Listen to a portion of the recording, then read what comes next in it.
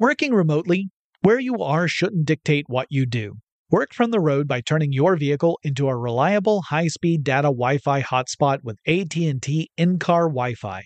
On the network that covers more roads than any other carrier, take your work on the road and AT&T will be there to keep you connected.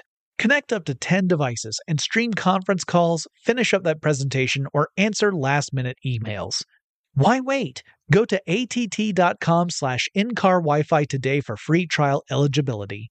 Based on independent third-party data, number of devices varies by manufacturer. Always pay careful attention to the road and don't drive distracted. Wi-Fi hotspot intended for passenger use only when vehicle is in operation. Compatible device and vehicle required. We all can't help but wonder what adventure lies just over the next ridge. A Nissan Rogue, Nissan Pathfinder, or Nissan Armada will take you there. If you're taking on your adventure in a new 2024 Nissan Rogue, class-exclusive Google built-in is your always updating assistant to call on for almost anything. Google Assistant, Google Maps, and Google Play Store are built right into the 12.3-inch HD touchscreen infotainment system of the 2024 Nissan Rogue. Nissan's SUV has the capabilities to take you where you want to go. Learn more at nissanusa.com. eBay Motors is here for the ride. Your elbow grease, fresh installs, and a whole lot of love transformed 100,000 miles and a body full of rust into a drive entirely its own. Brake kits, LED headlights, whatever you need, eBay Motors has it. And with eBay Guaranteed Fit, it's guaranteed to fit your ride the first time, every time, or your money back. Plus, at these prices, you're burning rubber, not cash. Keep your ride or die alive at ebaymotors.com. Eligible items only. Exclusions apply. Ready to unlock a world of entertainment? Philips Roku TV has America's favorite TV streaming platform built in, so you can watch live TV, catch every game, discover must-see shows and hit movies, and get all the best streaming apps in one place, like iHeart for all your favorite music, radio, and podcasts. Watch what you want, when you want. Immerse yourself in entertainment with premium 4K picture and sound for every budget, with sizes for every room. Find your perfect Philips Roku TV today, online or at your local Walmart and Sam's Club. Brought to you by the reinvented 2012 Camry. It's ready. Are you? Get in touch with technology with Tech Stuff from HowStuffWorks.com.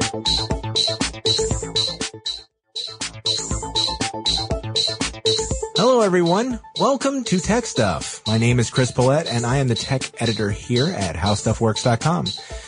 And across from me, sitting in his usual seat, sipping some tea, is senior writer Jonathan Strickland. Welcome to the technology podcast that's out of this world.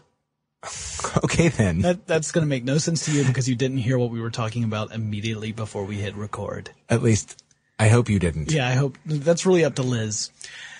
Let's start this Apple-licious episode with a little listener mail.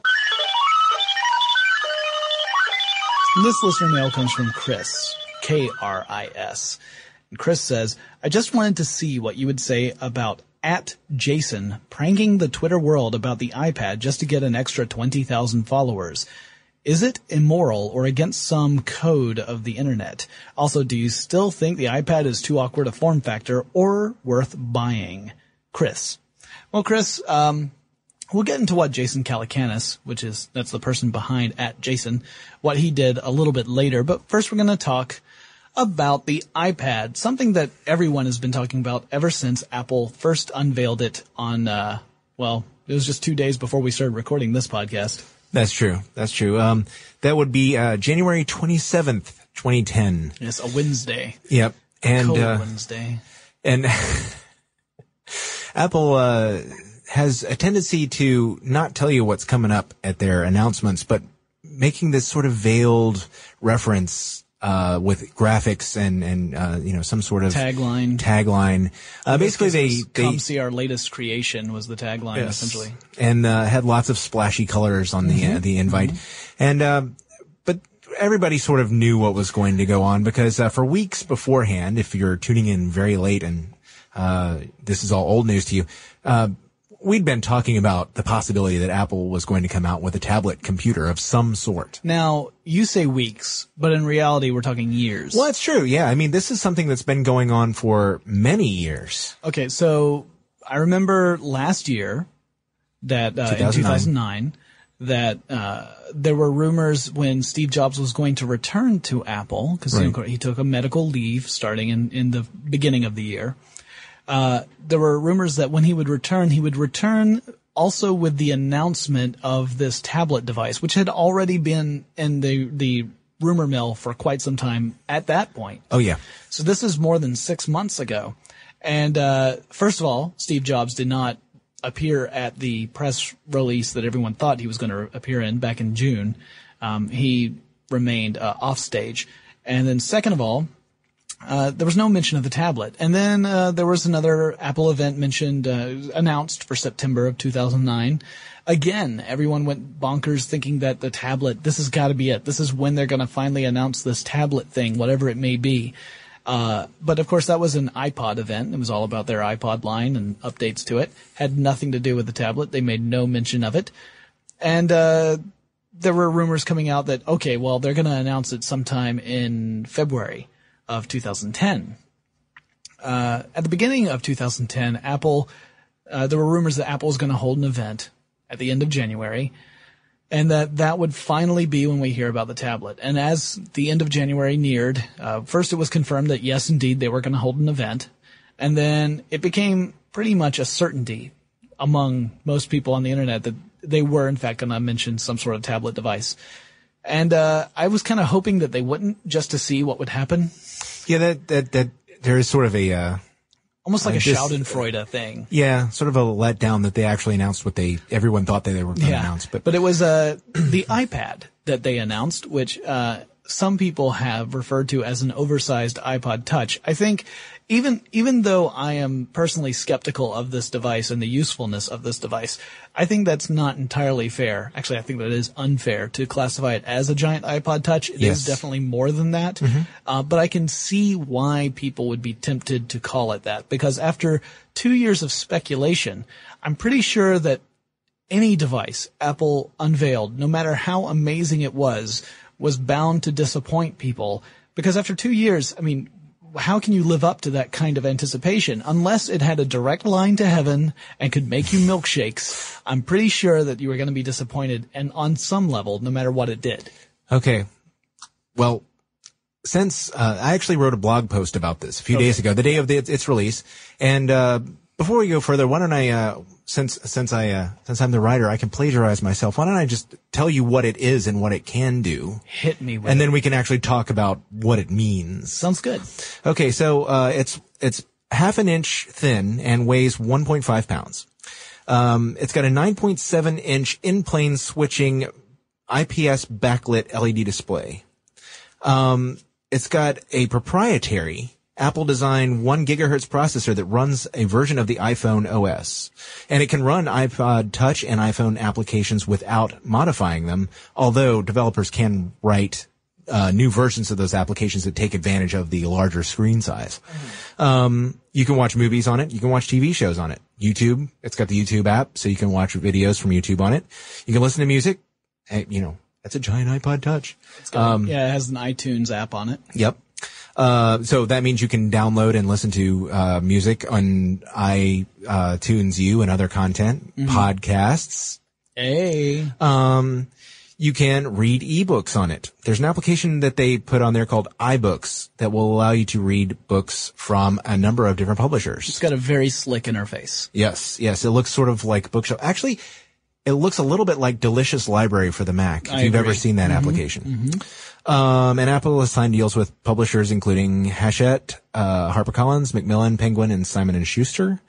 It has built-in Wi-Fi, and Bluetooth. But if you want 3G connectivity, you have to pay $130 extra for that. And it's 802.11n. Yeah, only N? I didn't know that. That's what it said on the, okay. Yeah.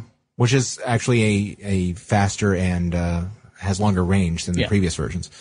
And let's see, there is a dock if you want it. You can dock it and attach it to your basically set it up so that it functions like a laptop screen in front of you. And you can buy a keyboard, although it doesn't come with a keyboard. In form factor, it actually does look very much like the iPod Touch because it's got a virtual keyboard on the screen. Right. The only button is the one, the round button and I guess the power on-off button. I do maintain that the on-screen keyboard is awkward if you're going to do extensive data entry. If you're just typing a couple of notes in or whatever, it's not so bad.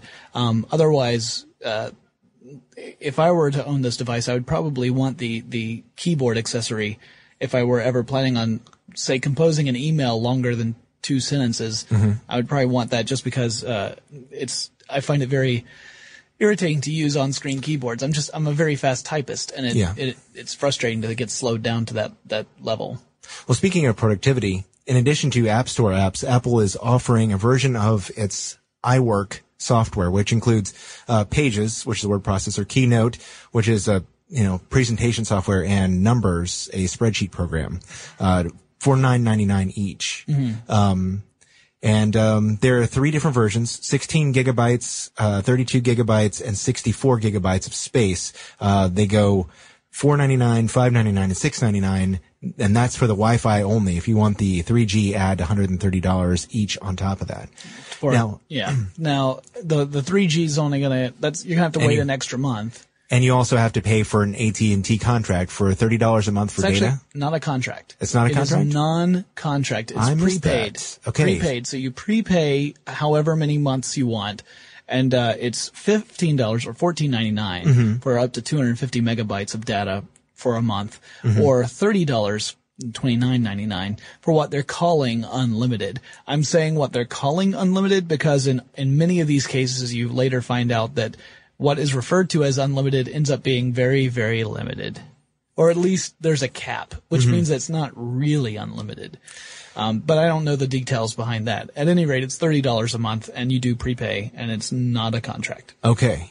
And I also found out today that iBooks uses the accelerometer built in to the device so that you can read books in landscape or portrait mode. But if you're interested in buying books through the online bookstore that Apple has set up with all these publishers, you have to be in the United States because currently the licensing agreements do not permit you to buy stuff outside the United States at this time. Right. But and we knew that Apple had been really pushing to make deals with publishers leading up to this announcement. So this is still early days yet. It may be that by the time these devices launch, that there'll be much more comprehensive deals in place. So by the time you buy one of these things or you're able to buy one of these things, that problem may be solved. We don't know yet. Right. And I have a quote for you, Jonathan. Quote me. Because I'm just waiting to see what you say. I'd probably take a good 10-minute break after this. Okay. You're familiar with Nicholas Carr? Yes. The technology writer. Yes. He actually wrote the blog post that inspired the article that I wrote for the site called how the Apple Google cloud computer will work. He wrote a post for NPR, National Public Radio, on the website. Mm-hmm. And here's a quote from him. I'm just explaining in case no one else has heard it. Right, sure. Especially for people who are outside the United States. I'm trying to brace myself. The PC era ended yesterday morning at 10 o'clock Pacific time when Steve Jobs stepped onto a San Francisco stage to unveil the iPad, Apple's version of a tablet computer. All right, folks, strap yourselves in. I want to have a little bit of discussion with Mr. Carr here. Mr. Carr, I greatly respect you. You are a very intelligent person, probably more intelligent than I am. I'm going to go take a break. Could you get me some more tea while you're out? So before I get into it and explain exactly how much I disagree with that statement, which is completely, I'll just go ahead and say that I completely disagree with that statement. Well, he actually softens it. I just wanted to quote him on that one. Excellent. Actually go read the post because it really is kind of interesting. Okay, so I shouldn't just judge the whole thing by that one quote. But I wanted to that is an example of what a lot of people are saying. Yeah, because there's so much hype behind it. I think it's definitely too premature to say that. So here are a couple of other things we should add before I really get into it. One, the battery life. It's supposed to be around 10 hours. Yeah, that's true. And that's even if you're watching video, according to what they said at the press release, that you could get 10 hours of video on this thing, which is I mean, video is a very demanding application. So if that's true, that's pretty impressive. I'm be very surprised to see that. Yeah. Now we have to remember that often the actual battery life tends to be a little different from what the advertised battery life is, but let's just go ahead and assume that that's true.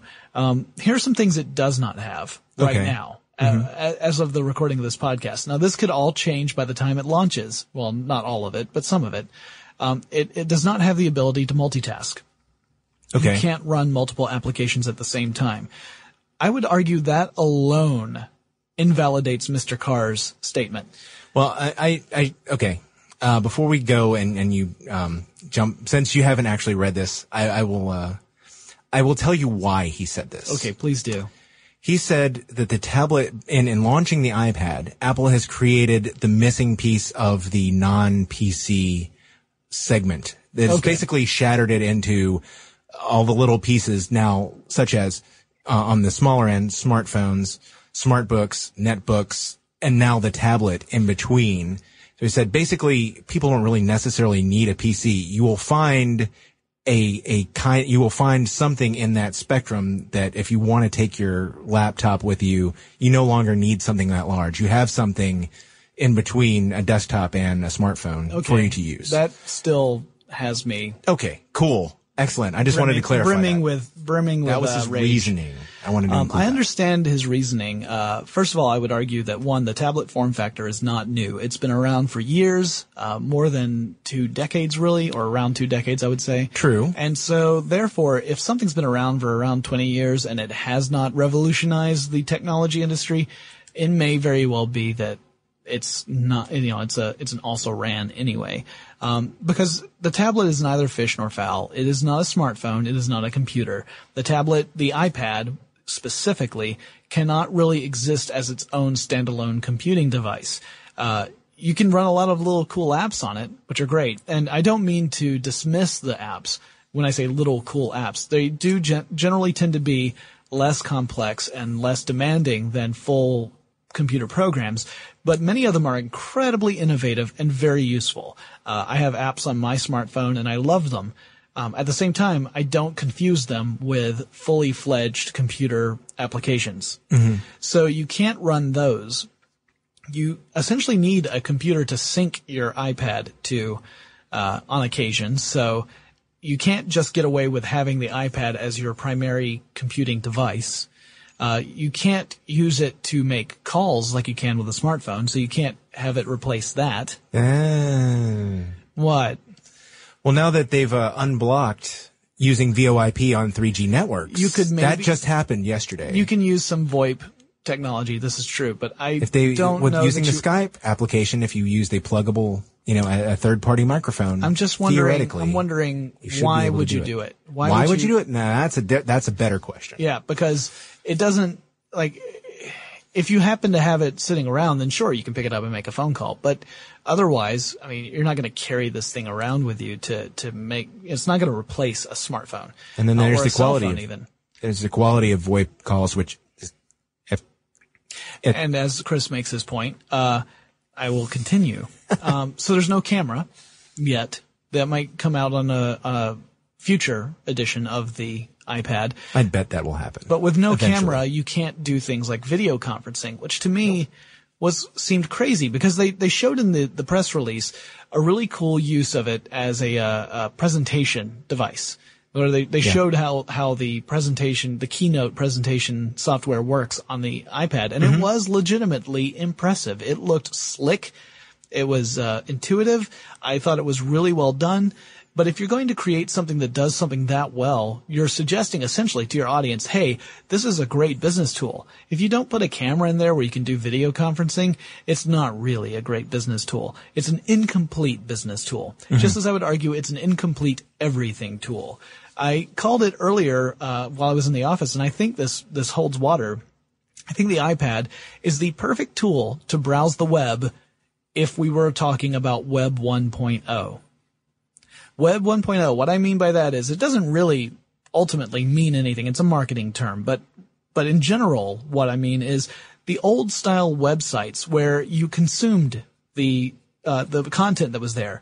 but you didn't contribute to it. You would go to a website, you would read what was there, and then you would leave. And that's all there was to it. You might go to websites now and watch a couple of videos and leave, and that's all there is to it. But a lot of the websites out there today are what we would refer to as Web 2.0 sites, where contribution and participation is a major factor of browsing. And I argue that the iPad and its on-screen keyboard device is not the most useful if you want to do a lot of contributing while you're on the web. And I don't know about anyone else. I mean, there are probably plenty of people out there who all they do is consume stuff on the web. They don't necessarily participate in discussions or anything like that. For them, this device might be perfect, and I won't argue against that. I think if it works for your lifestyle, great, buy one, buy as many as you like. But for people who do lots of participation across the web, I think trying to use this as your main device or even as a supplemental device that you're using while you're like sitting on the couch or whatever will ultimately be frustrating just because it's too hard to input data into something that kind of requires two hands. And, I mean, when you think about it, you're typing on the same surface that you're looking at. So you're either typing on it by holding it in one hand and using the other hand to peck out words, or you're going to have to put it on your lap or on a tabletop or something and try and type with two hands, that way, which is why I argue that you can't really do extensive data entry. That's why I call it the Web 1.0 web browser. Jobs, when he got up there, said that netbooks don't do anything well. They do lots of stuff, but they don't do anything well, including web browsing. I argue that netbooks are superior to the tablet in the web browsing experience simply because it's easier to type stuff in. It may not be as slick an interface, but they're going to be able to do things that you can't do with the tablet, or the iPad, I should say. I keep calling it the tablet because that's what we've been calling it for years, but the iPad. That's not to say the iPad's a bad device. I think it looks beautiful. I think the stuff it does pretty well. I think the stuff it doesn't do is pretty damning because there are other devices out on the market that do those things. There's an Android tablet that's in the works that does all the stuff that you think the tablet, the iPad should be able to do. Will it be successful? Probably not. I don't think so. I think the iPad, despite all the things that I find wrong with it, is going to be incredibly successful. I also think that 80% of the people who buy one, 3 months after they buy it, are going to set it down and forget that they have it because it's just not going to be instrumental in their daily lives, and it'll just be a cool piece of technology that doesn't get used very much. All right. Now, what I also want to say, no, I'm kidding. You've heard me rant for like 7-8 minutes straight. Chris actually left. He's brought back Arby's. So, roast beef, Tyler? Would you like a roast beef? Nothing says iPad like a carton of curly fries.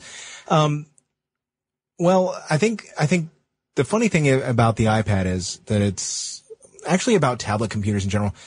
It's more of a niche thing. And I think that loaning Apple's name and interface to it suddenly makes it a consumer thing where it really probably should have been before, but nobody really wanted to mess with it. I've seen them used in a lot of cases. There are lots and lots of tablets used in the medical industry right now. Sure. Because they're really handy for... Artists use various kinds of tablets, and architects use various kinds of tablets. There are a lot of many good reasons to use them.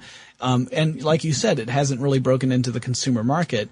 I think partly because as convenient as a tablet is, it's really convenient if you keep it in your house. Yeah. But it's not necessarily the convenient device that you take with you on the go, because it's about the same size as a netbook. It's not as thick as a netbook. It's not as heavy as a netbook, but you're going to need a bag about the size of a netbook bag to carry this thing around in, and a protective case so that you don't get any scratches on that screen, that gorgeous screen. You don't want that to get all scratched up. Yeah. Yeah. So, yeah, it's just not as portable as it's not portable enough to be a big enough draw compared to a netbook, in my opinion. Yeah. Now, I do think there is a market for this. I think there are people who will think this is really cool and they'll buy one and they'll be very pleased with it. I think people along my line of thought just don't see a place. Like, if I want to watch a movie, then I'm going to either watch it on my computer, on my DVD player, or through Roku on my television. Right. Or I'll hook up a computer to my TV and watch it that way. Yeah. But for people who don't have that kind of level of comfort with technology, this thing makes sense. Yeah. So it might be that the reason why I have so many problems with this is because I am not the target market for this device. And people who are the target market, they may have nothing but great things to say about it, which that's fine, you know? Well, and but I think there are other groups that might latch on to the iPad that might not have been in that other segments of the population. For example, education. It might be an opportunity for schools to get a computer that they can use in that case, because they're less expensive than other forms of laptops. Now, maybe not netbooks. And there are a lot of people who will argue with me on that and say, well, you can get, a very cheap notebook for under $400. Well, that's probably true. Yeah. But I think that there are people that might try to adopt it. And, I want to say too that I'm not necessarily in the market to run out and buy an iPad as soon as they hit store shelves, but I would like to mess with it because, I personally like the OS X interface, and I would like to buy something that I could carry with me to, on the rare occasions when I do travel. But I don't really want to fork over the money for a whole notebook, and I'm basically going to try to get on the web and do email. Now, as you pointed out, without any flash right at the moment, there are some limitations to it. Yeah. But I'm interested in looking at it and messing around with it to see if I could use it for that purpose because it is less expensive than a full-fledged Apple notebook. And there are other people who would tell me, why don't you just, get a netbook and make it a Hackintosh? Well, I could probably do that too, except for the whole them locking out the Atom processor thing. Right. But yeah, I think that it'll be interesting to see how far Apple's marketing can take this, because there is a limit to the market for this, I think, literally, but whether or not there's the desire side of the market will, how far they will take it. So the tablet doesn't really compete against netbooks other than the fact that Jobs came out and said netbooks suck. Essentially Jobs kind of threw the gauntlet down, but really the tablet's not in the same space as the netbook, in my opinion. Not really. It's also not really in the same space as e-readers, which is the other device that people have said, is the tablet an e-reader killer? Is it a Kindle killer? I would kind of argue that it's not even really in the same space as the tablets that have gone before it and are being marketed alongside it. Well, no, because a lot of the tablets that are marketed beside it and came before it are more of a standalone computing device. Yes. They aren't necessarily as slick and easy to use. They don't have all the features that the iPad has, but they do have the ability to run multiple processes, and they can run more fully fledged programs than the iPad can. But that being said, getting back to the whole Kindle thing. Yeah. I was asked about that. Like, do I think it's trouble for the Kindle? And I think that all depends upon what you're in the market for. If people are in the market for an e-reader, then I think if you compare the two devices and the experience you get between the two devices, things like the battery life and the ease of the e-ink display on your eyes in comparison to a backlit display, those sort of things will, and the price, because the Kindle's cheaper, will kind of help the Kindle win out. Also, the massive Amazon library helps. Okay. Barnes & Noble Nook, same sort of thing. You've got the Barnes & Noble store behind that, and the e-ink display, and it's cheaper than the iPad. If, however, you're looking for a device that does more than just ebooks, then I think the iPad wins out, because even though it's more expensive, it's not prohibitively expensive. Yes. It's less than twice the amount of the Kindle. Yes. And the Nook, but and it does way more than the Kindle or Nook do. So if you're in the market for something that does more than just displays books, and you don't really care about the battery life issue, then the iPad wins out. So I think it'll probably take a bite out of ebook reader sales, but for people who are specifically looking for that e-reader experience, I don't think that's going to dissuade them from buying a Nook or a Kindle. Okay, 3 things. Yeah. Number one, the advantage that the iPad has as an ebook reader, strictly as an ebook reader, over the Kindle and other e-ink screens is its color interface. And people Yes. who really actually need stuff like graphs, charts, color illustrations, or really, really want that, you're not going to get that in anything with an e-ink interface. That's true. Of course, if you want to read a novel that doesn't require illustrations, you're going to be using a lot of power to light that with an iPad where you wouldn't with a Kindle. The Kindle is probably going to be the better bet. Number two, the Kindle, Amazon has also started offering to open up the Kindle to third-party applications. That's true. In development. So there is a possibility that Amazon is already anticipating Apple's move into this and starting to plan for their next move. It's going to have to be a limited suite of applications, though, just because the display technology isn't designed to show things like animation. Right. So it's going to have to be stuff that has lots of different static screens, really. Yeah. Unless they have other plans. I think that we're going to see things like text-based adventures. Zork is making a big comeback. Why not? Who knows? I don't know. And then the third thing, Thing number 3. One thing that I saw people complain about the iBooks thing is that the cost of the books is going back up. Yeah. Well, yeah, because Amazon is buying the books from the publishers and they're doing what they're doing with it. But Apple made a deal directly with the publishers, right, which is to the publishers' advantage. And now that, and I think that's going to change the Kindle experience too, because their agreements, once these things settle in, now that it's public knowledge that Apple is working with these publishers, that's going to force Barnes & Noble and Amazon into a bit of a pricing struggle because possibly. It'll depend that's true. Possibly there's no guarantee of that, but I have the feeling it's going to put some pressure on them. If the iPad is successful, and I have no doubts that it will be, but if the iPad is successful, then the publishers will have the leverage because they'll say, hey, we can just move over here to this, and then it'll become the standard and everybody will use that. They can play Apple off of everybody else. But if no one buys the iPad, or if the iPad is just kind of if it gets some popularity but it doesn't hit the mainstream consciousness, and if people don't start buying books on the iPad, then the publishers are stuck with a model where, they can price books the way they want and they get the deal the way they want, but no one's buying the books. So then they end up having to crawl back to Amazon or Barnes & Noble. Oh, by the way, publishers don't crawl. Yeah. They have people to do that for them. Well, I'm also interested to see, since it's still early days yet, I'm interested to see if there's an iBooks app for the iPhone and iPod Touch. Yeah, that'll be interesting. Because they've got the Kindle app for the iPhone, so now you're wondering if that's going to, presume it would come to the iPad. One thing I wanted to point out that I thought was kind of cool, you mentioned it earlier about being able to use iPod applications on the iPad.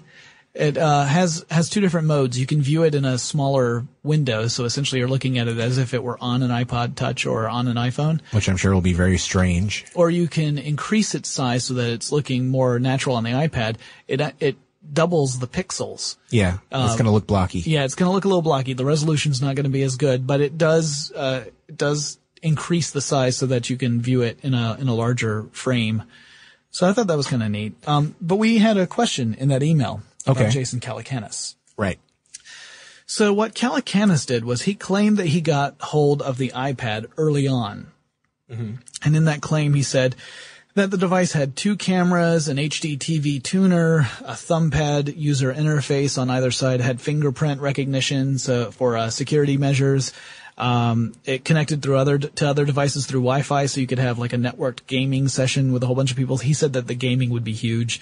So it had a solar panel on the back to recharge because it only had like 4 hours worth of gaming life in it, but the solar panel had unprecedented charging capabilities. Really? Turns out he was just joking. It was all just a joke. And people have claimed otherwise, saying that it was a ploy for him to get lots and lots of Twitter followers, and that this was really just kind of a dirty, underhanded way of trying to boost his popularity.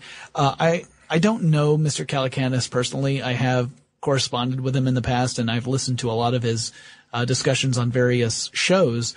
I'm fairly confident in saying that this was probably just a joke. It wasn't necessarily meant as a publicity stunt to get his name over, because his publicity stunts are far more transparent. He has done them in the past by doing lots of giveaways and things like that. So, Calacanis is not above doing that sort of thing. But I think in this case it was just him being silly. He was just trying to create the most ridiculously, lavish tablet idea possible and then see if anyone would buy it. And he gave people lots of outs, lots of clues that this was just a joke. And, a lot of people bought it anyway. And then were upset when they found out later that it wasn't true. But yeah, I don't think he broke any kind of code of ethics or unwritten code of the internet. The unwritten code of the internet's very serious, and if you break it, we will find you. But, I don't think the internet he did court that. is still out on this. Yeah, and we can't tell you what the rules are, but we can tell you don't want to break them. But yeah, I think this was just a case of a joke gone kind of too far. I mean, I read the original post and I was just like, I don't know how anyone necessarily believed this, except for the fact that after 2 years of waiting, you kind of believe anything. Yeah. So, well, that's our initial discussion of the iPad. Yeah. Of course, neither of us have had the chance to get one in our hands yet. Actually, very, very few people have at this point. And, people ask us all the time on Twitter and in email and on the blogs what we think this means. And we can really only conjecture at this point. It's going to take some time before the public can really get their hands on it and developers can develop for it. Some Apple stores might have some demo models out now, but I haven't tried to check it out yet just because it's been a crazy week. But maybe when I get my hands on it, maybe I'll get it. Maybe I'll see. And I think it's really priced really, really aggressively for an Apple product. It really is. And so I think that's going to help it out a lot too. And as I said, there's probably a market out there that I just don't understand that will eat this up, and maybe they'll use it forever. But I just see it as a flash in the pan ultimately. And there's also an anti-Apple market, and they've been very vocal in saying it's just a piece of junk. Right. I don't think it's a piece of junk. I would like to at least see it before I can tell for sure. Yeah. And like I said, maybe when I hold it, maybe I'll say, you know what? I was totally wrong. I want one, and I can see why I would use it. And that could still happen. So don't write me and say that I hate Apple. I don't hate Apple.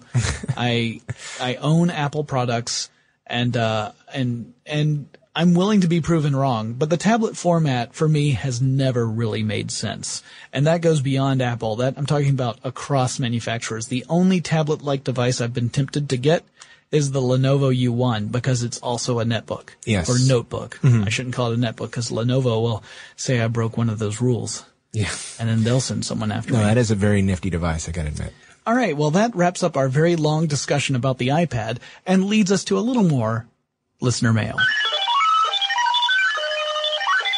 This listener mail comes from Kate, and Kate says, "Hey guys, I wanted to mention one of my favorite Easter eggs of days past. It's changed now, but a few years ago you could type the word failure into Google and click I'm feeling lucky, and it would take you directly to the official whitehouse.gov bio of George W. Bush. It always made me giggle."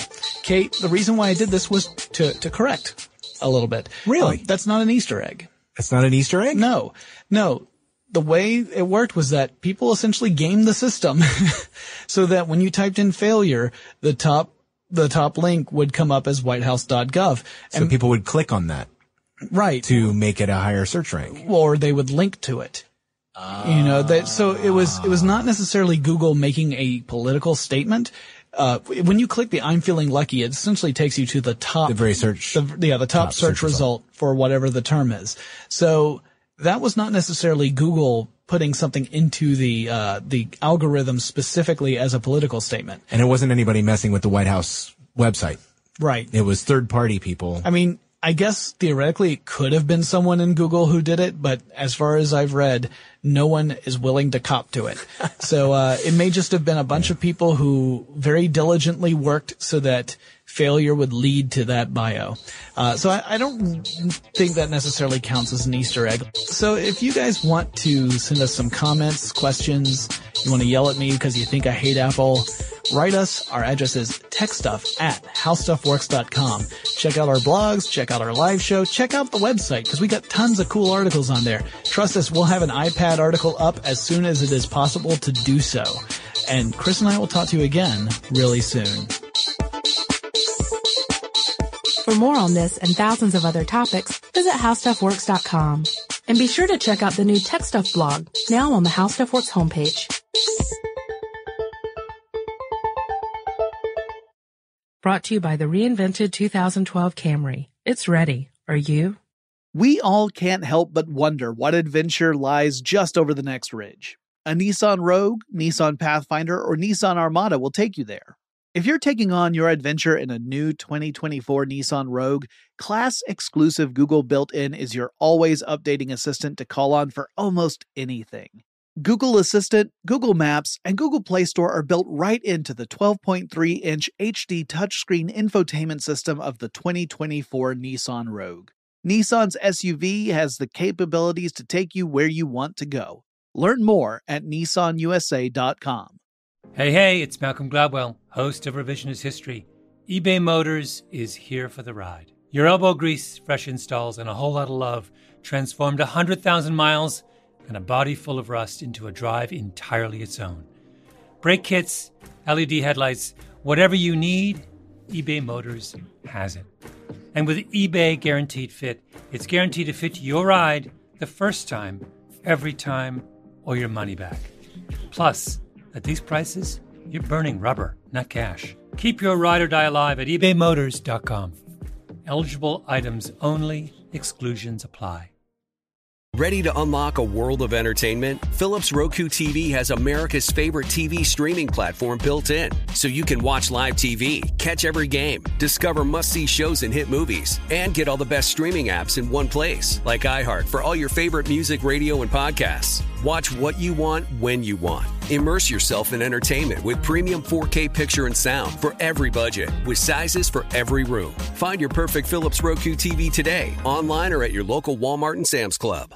Infiniti presents a new chapter in luxury, the premiere of the all-new 2025 Infiniti QX80, live March 20th from the Edge at Hudson Yards in New York City, featuring a performance by John Batiste. The all-new 2025 Infiniti QX80 is an SUV designed to help every passenger feel just right.